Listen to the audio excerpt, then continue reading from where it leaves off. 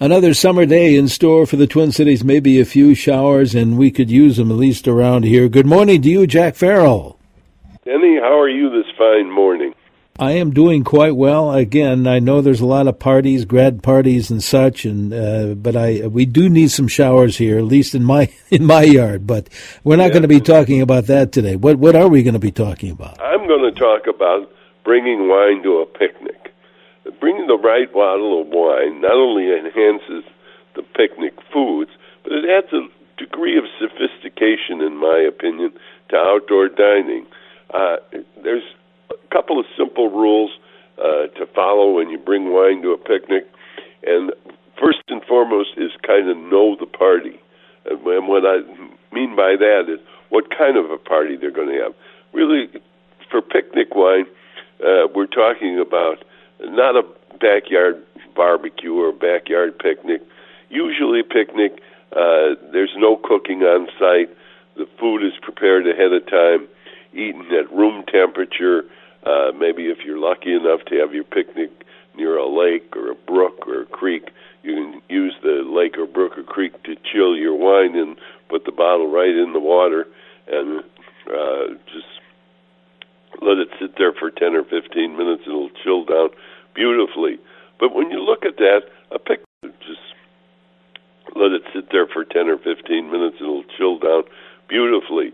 But when you look at that, a picnic needs wine that won't overpower the food and will go well with the food and is relatively portable to take on your picnic. Because usually going on a picnic means a particular site. And as I said, you're going to, for purposes today, the picnics we're talking about won't have any heat or barbecue element in them. It's just a picnic, that old loaf of bread, a jug of wine, and you type of thing. But picnic needs for a wine, shouldn't really overpower the food. It should be just an adjunct to the pool. And you want a wine that travels well. You know, and today, I hate to say it, but it's remarkable to me, some of these packaged wines, the wines that even come in cans, are pretty good. You know, there was a time you could just wave your hands at all of those wines, box wines, wines that came in old-time milk cartons and things like that, and say, oh, yuck. And even wines that had screw tops used to be, oh, gall. But not anymore. Those packages they're putting some very, very good product into those packages, and that's good news for picnickers because it's made the wine much more portable, and it makes it easier to tote along a wine or something like that. Another thing that's kind of a good idea, speaking of screw tops, is forget the cork when you have a picnic. It's okay to bring a screw top wine. Some of them are absolutely smashing. You know, 98% of the wines produced in New Zealand, that's an awful lot of Sauvignon Blanc, are made with screw tops. So the screw tops are really have come into their own over the last 10 years, and it isn't any longer an idea that screw top wine is an inexpensive plunk. It can be very, very good wine in a screw top, and it makes it that much easier. You don't have to worry about pulling the cork, etc. And another advantage of those screw tops is they're so easy to reseal. That's the magic. Just screw that top back on, and you know, when you're putting the cork back in the bottle, sometimes you have a hard time getting the cork in, or you lost the cork, or it broke coming out, etc. With screw tops, you don't have any of that, and it's easy to salvage the wine that's left over to take for another time. Let's not forget, for a picnic, rosé, rosé, rosé. I have a weakness for picnic rosés. They're the perfect kind of accompaniment, in my opinion, to a light picnic. And don't forget, there's a huge, huge variety of rosés available today. I think we alone have over 150 different rosés. So believe me, there's bound to be a rosé in there that will appeal to you. And don't forget, rosés are generally fairly inexpensive wines. They're really very good. You want a really nice rosé, get one from Provence. That's where all the movie stars put their homes in Brad Pitt and whatever her name was, has a vineyard over there, and so does several other movie stars. I can't think of them at the moment. But Provence produces, now catch this, 38% of the wine, rosé wine in the whole world is produced in Provence. So they're big producers of Provence wine. Millions and millions of bottles every year, and of course it's a beautiful area, and the wine reflects the area, in my opinion. It's laid back, it's simple, it's something just to be enjoyed. And so if you're looking for a clue, the clue is this: get a rosé from Provence. It is a wonderful area. The wines are usually soft salmon color. They have a good fruity texture, and usually they're very low in alcohol. So those rosés from Provence are really something to look into, because they're generally very inexpensive unless you buy the ones that the movie stars own, and they seem to price those up pretty good. Another thing to think about for our picnic is, how about some bubbly? Maybe you don't want to take along a bottle of champagne because they're kind of expensive. They're worth it, but they're expensive. You can take something very simple like a Prosecco from Italy. It's got little bubbles in it, and it's got a little price. You're hard-pressed to pay over $12 or $15 a bottle for Prosecco, and it's a delightful, refreshing, sparkling wine that goes with almost anything. And, you know, every wine-producing area of the world makes sparkling wine. We make a ton of really good sparkling wine here in this country, in California, Oregon, etc. Even some pretty good sparkling wines from Texas and New Mexico. But that bubbly is just a wonderful thing. You can buy a Cremant de Bourgogne, which is a sparkling wine made in Burgundy. It's about the closest to real champagne there is, but it is, again, a fur piece away on the price. The real champagnes cost $30, $40 a bottle, and you can get a very, very good bottle of Cremant de Bourgogne for under $20, and maybe that's what you should have if you're going to have that. And then let's talk for a minute about food pairings, the picnic fare. Most everybody, when you're thinking about a picnic, think of cold chicken. Cold fried chicken is a wonderful thing for a picnic. And with that, I'd maybe try something like Fog Martin Chardonnay for a white. And if you're having a red, a chilled bottle of Beaujolais, what could be better? Today, when we have all of these fabulous plastic containers and bags, etc., it isn't. It's a lot easier to transport things to your picnic, like pasta salad. And you know, the pasta salads are just, they defy imagination. There's so many of them. With, say, a caprese pasta salad, I would have a Farrell Chianti. It's a light red wine, very unassuming, and it would go perfectly with pasta. And then there's things that you can make up, like pesto shrimp or pesto scallops. That's so simple. You can buy even pre-made pesto at the store, perhaps thin it a little bit with some good olive oil, and then toss your shrimp or scallops, or a little bit of chicken in them. Just delicious. Deviled eggs. I love deviled eggs. And with deviled eggs, I love Sauvignon Blanc. And we have one right now called Salt. It's one of the best Sauvignon Blancs from this country I've ever tasted. It comes from the state of Washington. What a simple name, Salt, but their Sauvignon Blanc is dazzling. Another thing we are so fortunate to have is wild rice here. A cold wild rice salad is pretty hard to beat for a picnic fare.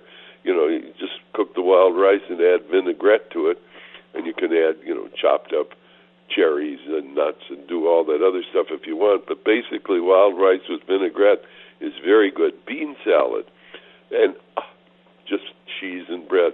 Think of the thousands of kinds of cheese you can have and the hundreds of types of bread. Add a little charcutier or sausage with that, and a very light red wine, and boy, you know God's in heaven and all's right with the world. Chilled savory pies, for example, like tomato pie, which is a tomato pie made with different cheeses and sliced tomatoes, makes a wonderful thing to take along. So are quiches, easy, simple, and delicious. Salad niçoise, which is one of my favorite salads, is a good thing to take on a picnic. And with that, I always have Tavel. Tavel is a rosé wine that's made in the Rhone Valley of France, and that's all they make there. They don't make any red wine. They don't make any white wine. They only make rosé. And Tavel is a good one. There's one called Royal, and I guarantee you, if you're a red wine drinker, you have a glass of that Royal Tavel, that's going to convert you to becoming a Tavel wine lover, because it's the rosé, in my opinion, made for red wine drinkers. It's a little more intense than most rosé. It's a reddish pink rather than that salmon-colored pink that you get in Provence wine, but it is absolutely delicious, and it goes so well with salad niçoise. In fact, it goes well with any kind of salad. Speaking of salads, what about tuna salad, chicken salad, ham salad? Even potato salad is great to take along on a picnic. And those are all wine-friendly dishes. You can find all sorts of wines that go with those, depending on your budget and your taste buds, actually. Anyhow, they even make a watermelon salad with feta cheese that's pretty good. And with that, I like a Vinho Verde, which is a white wine from Portugal that gives you a little spritz on your tongue. Goes just beautifully with that feta cheese that's been seasoned with watermelon. Another one is, how about a cold soup? You can take a thermos along of cold soup gazpacho, which is a favorite of mine, and so is vichyssoise. Excuse me. And vichyssoise is so easy to make. It's nothing but cold potato soup. It is absolutely delicious. And for desserts on our picnic, and let's not forget dessert, fruit, of course, travels beautifully, easily, and it's simple. But so do bars and cookies. And who can deny the pleasure of a really well-made lemon bar to have at the end of your picnic, or a big chocolate chip cookie? Mm-hmm. And how about just plain old sandwiches? What's wrong with that for the picnic? You can doctor those sandwiches up by using different breads. Try flat breads. Make sandwiches on croissants. Pita pocket bread, focaccia, French bread, baguette, sourdough. I think you get the idea. Even taking bagels and putting salmon and cream cheese, then season them with a little lemon pepper and some sliced onion. Oh, just a perfect thing to have. And you know, it would be absolutely glorious with that smoked salmon would be a buttery Chardonnay, like Provenera Chardonnay is a delicious one to have. I think you get the idea here that a picnic's a lot of fun, and by adding a little wine to the picnic, you're going to increase the sophistication of the picnic, make everybody enjoy it a little more, and yourself, you'll enjoy it, and you'll feel so sophisticated.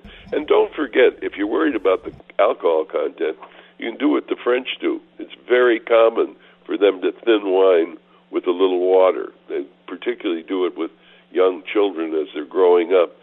With their table is they have a little wine, but they cut it with water, maybe 3 parts water, 1 part wine. But if us older folks, you could do 1 part water and 2 parts, 3 parts wine. And you've thinned it down and lowered the alcohol content if you're worried about that. And then today at the Haskell stores, we are going to be trying Malbec. You've heard me say before, if you're having a barbecue, there's no better wine than a Malbec. Malbec is a grape type from France that found its really growth pattern in Argentina.